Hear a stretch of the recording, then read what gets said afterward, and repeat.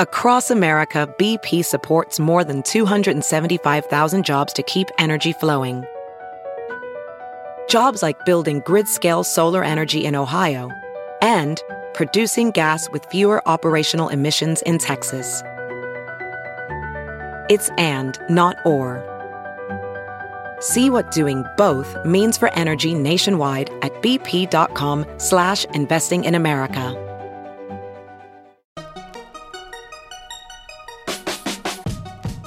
Welcome to a bonus weekend episode of the Tech Meme Ride Home. I'm Brian McCullough.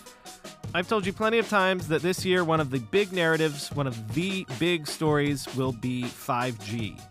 But what exactly is 5G? Why do so many people think it's going to be so important? And when will it actually enter our lives? Well, I spoke to Peter Linder, the head of 5G marketing and evangelism at Ericsson. Here are all of the answers to your questions about 5G to prepare us for the Mobile World Congress, which is coming up later this month and where all of this 5G stuff is probably finally going to begin to happen. But first, we're being sponsored today by a company on a product that longtime listeners know I have used for years and literally cannot live or at least work without it. 1Password. 1Password combines industry-leading security with award-winning design to bring private, secure, and user-friendly password management to everyone. Companies lose hours every day just from employees forgetting and resetting passwords. A single data breach costs millions of dollars. 1Password secures every sign-in to save you time and money, any device, anytime. 1Password lets you securely switch between iPhone, Android, Mac, and PC with convenient features like autofill for quick sign-ins. All you have to remember is the one strong account password that protects everything else. Your logins, your credit cards, secure notes, or the office Wi-Fi password. 1Password generates as many strong, unique passwords as you need and securely stores them in an encrypted vault that only you have access to. I started using 1Password, a decade ago? Join me and over 100,000 businesses on board the 1Password bandwagon. Because right now, my listeners get a free 2-week trial at 1password.com/ride. That's 2 free weeks at the number 1, the word password, all one word.com/ride. 1password.com/ride. Selling a little or a lot? Shopify helps you do your thing, however you ka-ching. Shopify is the global commerce platform that helps you sell at every stage of your business, from the launch your online shop stage to the first real-life store stage, all the way to the did we just hit 1 million orders stage. Shopify's there to help you grow, whether you're selling scented soap or offering outdoor outfits. Shopify helps you sell everywhere. From their all-in-one e-commerce platform to their in-person POS system, wherever and whatever you're selling, Shopify's got you covered. Shopify helps you turn browsers into buyers with the internet's best converting checkout, 36% better on average compared to other leading commerce platforms. And sell more with less effort thanks to Shopify Magic, your AI-powered all-star. Shopify transformed ResumeWriters.com from the spaghetti code backend I cobbled together in college to the world-class commerce platform it sits on today. And Shopify can do the same for your business. Sign up for a $1 per month trial period at shopify.com/ride, all lowercase. Go to shopify.com/ride now to grow your business, no matter what stage you're in. Shopify.com/ride. Okay, Ericsson's Peter Linder tells us everything you wanted to know about 5G, but were afraid to ask. So I've been talking last couple months about how one of the biggest stories this year for tech will be 5G finally coming into our lives, and we've been talking about how the rollout will probably begin in earnest at Mobile World Congress later this month. Can you give us just a little bit of maybe a preview? What should we expect from MWC? Are we going to finally get a look at the first 5G phones, I guess? Yeah, I think we can expect that. I think what you can describe where we are right now with the market on 5G, we're a little bit like the first semester when we went to college. So everybody's in, everybody's exciting, and we sort of started to figure out what the first steps are. We saw some of the networks go live late last year, and I think this year is very much about building the networks and connecting them to exciting devices. So that's where I think a lot of the conversations will be in Barcelona. So let's do a little bit of a history lesson. We had 2G, we had 3G, and then 4G. So tell me what the steps were. Like 2G was all the way back in just voice and even SMS and stuff. So give me a history lesson of how we've evolved to where we are now, and then where 5G is taking us. Yeah, so I think that you've written a book about how the internet happened. This is very much about how the mobility happened. So 1G was very much when the phone was in the trunk and was very much voice focused, and the systems we had in different parts of the world was very different, almost country by country. And it was predominantly business people that were using it, connecting to the rest of us. Then as we moved into 2G, I would say the big things was the phone got into your pocket. It started to become affordable for everybody, so it's not only business people. And text came around, text or SMS. Then when we moved to 3G, I think we had a lot of expectations when 3G started. We talked about the mobile internet, even though there was very teeny tiny screens on the phones, and we talked about video telephony. It didn't really come out that way, so it became a lot of like feature phones and all kinds of new capabilities built in, and we started to use data. And we started to also use data cards. So I think it was a little bit, that came quite far down the road, and we started to see smartphones being introduced. And then the big thing with 4G has been very much down the same avenue. Smartphones at one end, data connectivity and buckets are unlimited in the middle, and then cloud-based application centers at the other end. And we now got to the point where essentially have penetrated a significant portion of the population. So then how is 5G different? I mean, we all have been, I think we all know that we're going to get faster speeds, but what even technically is different about 5G from 4G? There's a few things that I think what's different if you look at the drivers is very much that with 5G we have not only consumers, we have consumers, businesses, or cities in the driving seat for what we're going to use it for. So it's not only a consumer-driven play. Regarding what's different in the network, you can break down the differences in a few key components. Today you have a tower out there, radio tower, which is like very high masts, which providing this cellular connectivity for 4G. 5G, part of that functionality moves closer to the users in terms of smaller cells into sitting poles in the neighborhood. And parts of the radio functionality is moving up in the network. It's typically the baseband functionality where we're aggregating things together. And that kind of separation then creates a new segment of transport between those two locations, which we talk about as front haul. So that's very much what's going on at the radio end. Then at the core end, what is sitting at the other end, which is connecting out to the internet, that has been centralized to typically fairly few locations in a country like the United States. As we now talk about 5G, we talk about lower latency, and we talk about mobile edge computing or distributed clouds. So this functionality will partly be distributed closer and closer to the users to drive for the performance targets that we have. And to be clear, when you say lower latency, you're saying that my phone, I should no longer have any lag. If I want something from my phone, it should almost be instantaneous, like I'm using a local computing device. Yeah. Okay. Yeah, that's correct. So it's being pushed out closer so that the lag is going away. And for some applications which are lag critical, those will be enabler for it to happen. But you can also see it as opening up for new things. Today, everything is on the device, computing as well as power and storage. Part of that can move now into the distributed cloud, because assuming that you have a low latency connection to it, so the devices can become leaner, get longer battery life, and changes a little bit on that paradigm. And that, I think, is the more strategic implication of the low latency networks. And is 5G more expensive or even technically more difficult to roll out than 4G or even 3G was? I think it's going to be rolled out. I think it's not so much more expensive. Typically, each of these generation had been associated with a larger investment cycle in the beginning for coverage, and then we have been reaping the benefits of it with capabilities for faster speed with software down the road. What I think is different this time around is all previous generation has been built as an overlay network, meaning that when you had 2G, you built a whole new 3G network on top of it with different types of nodes and functionality. Same happened with 4G. Now we get to 5G, it's going to be more integrated and tied together. So it's no longer building on the blocks of the past. Like this is a full move into the future.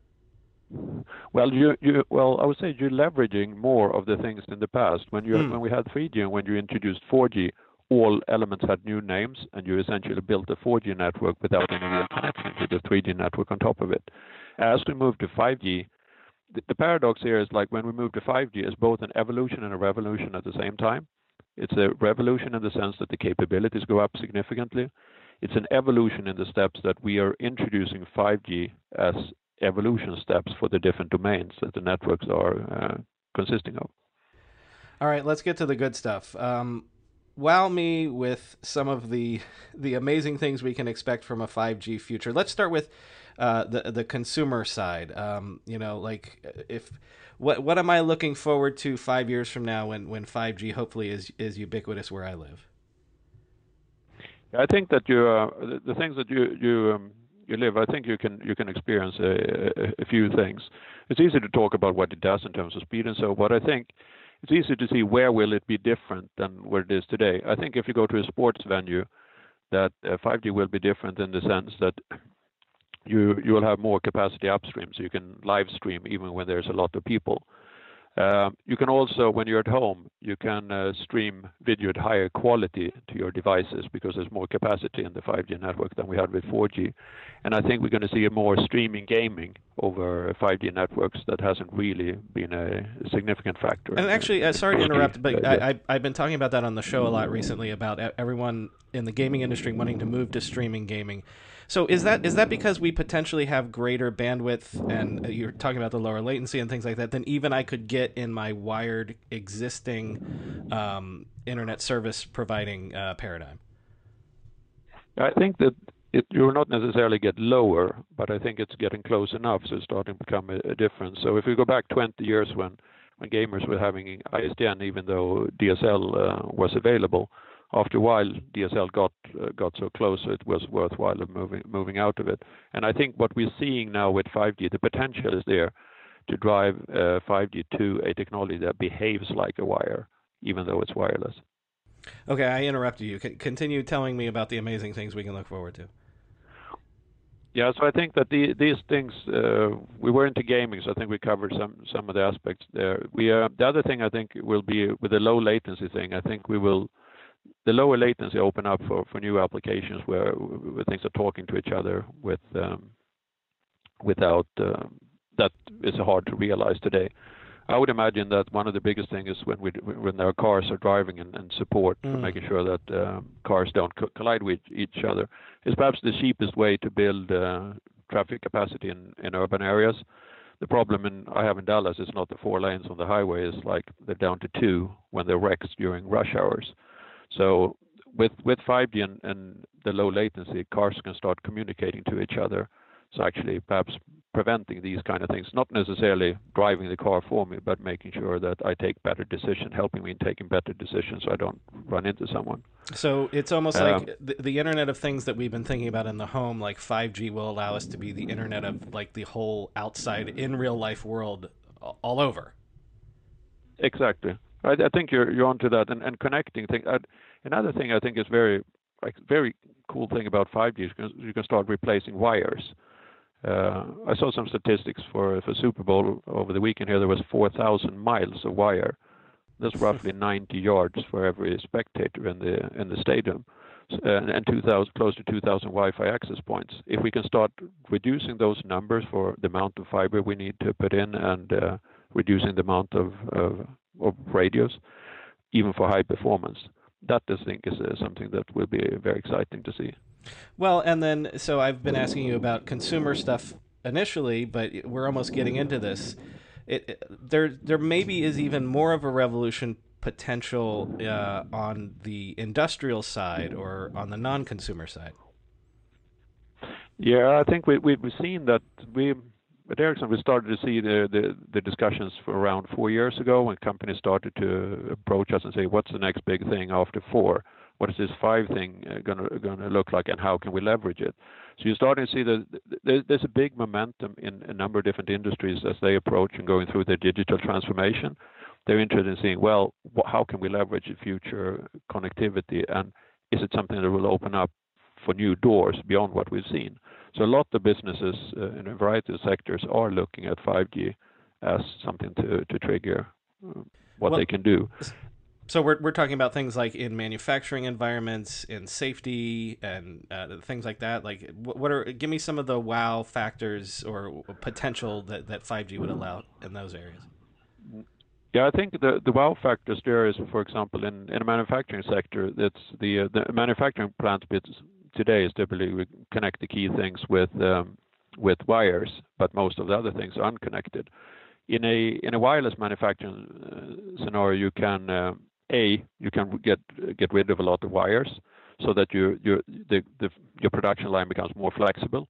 You can start of connecting other things that you haven't connected before. We are connecting screwdrivers to see that you apply the right amount of torque whenever you connect something to a circuit board. Wow. And so that is important, because that otherwise those screwdrivers, you send them in for maintenance repair more frequent than they really need it, and you don't really are able to track if you're attaching the board with the right torque. So there's a number of these different things that if you go into it, you can find small things here that you haven't really thought about. For example, we've been involved in one case where for jet engine turbine blades, when you're milling, those ones takes around 24 hours, and the yield is roughly 75%.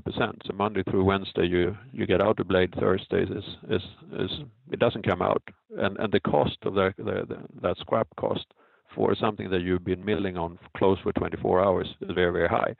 So if we could go in those kind of processes and notify exactly when there's even a tiny vibration, take corrective actions immediately. So that's where the 1 millisecond latency comes into taking those ultra-fast decisions. So a whole big block of material don't need to be wasted. One more thing that I've been reading about is 5G's been engineered to also be more reliable, right? Like and to survive, act of God situations and for mission critical infrastructure type things. Is that also something that's built into what 5G can do as well? Yeah, absolutely. So I think that some of the cornerstones are availability, reliability, and security.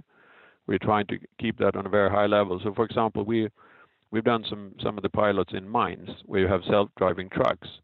Then you can have those trucks operated by people sitting in a room, almost like as playing video games, and remotely operate. So it's remotely operated right now. Sometime in the future, it might be self-driving. But by remotely operating equipment in harsh conditions, that require that is up and running the whole time, and that can fairly easily be achieved with a network that's covering where the mine is and whatever we need to do to make it a little bit more reliable than in the past. Well, and also things like doing remote surgeries and things like that's part of this as well. Yeah, I think remote surgery has often been used as an example to showcase. It's perhaps easy for people to understand what the low latency, and that if you're a doctor, that if you move a hand at one end, you should be moving at the other end at the same time, otherwise become complicated. Those showcases perhaps demonstrate what can be done with the technology over time, but as perhaps more classes in your fourth year of your college education rather than the first and second semester in the first year. So finally, the roadmap.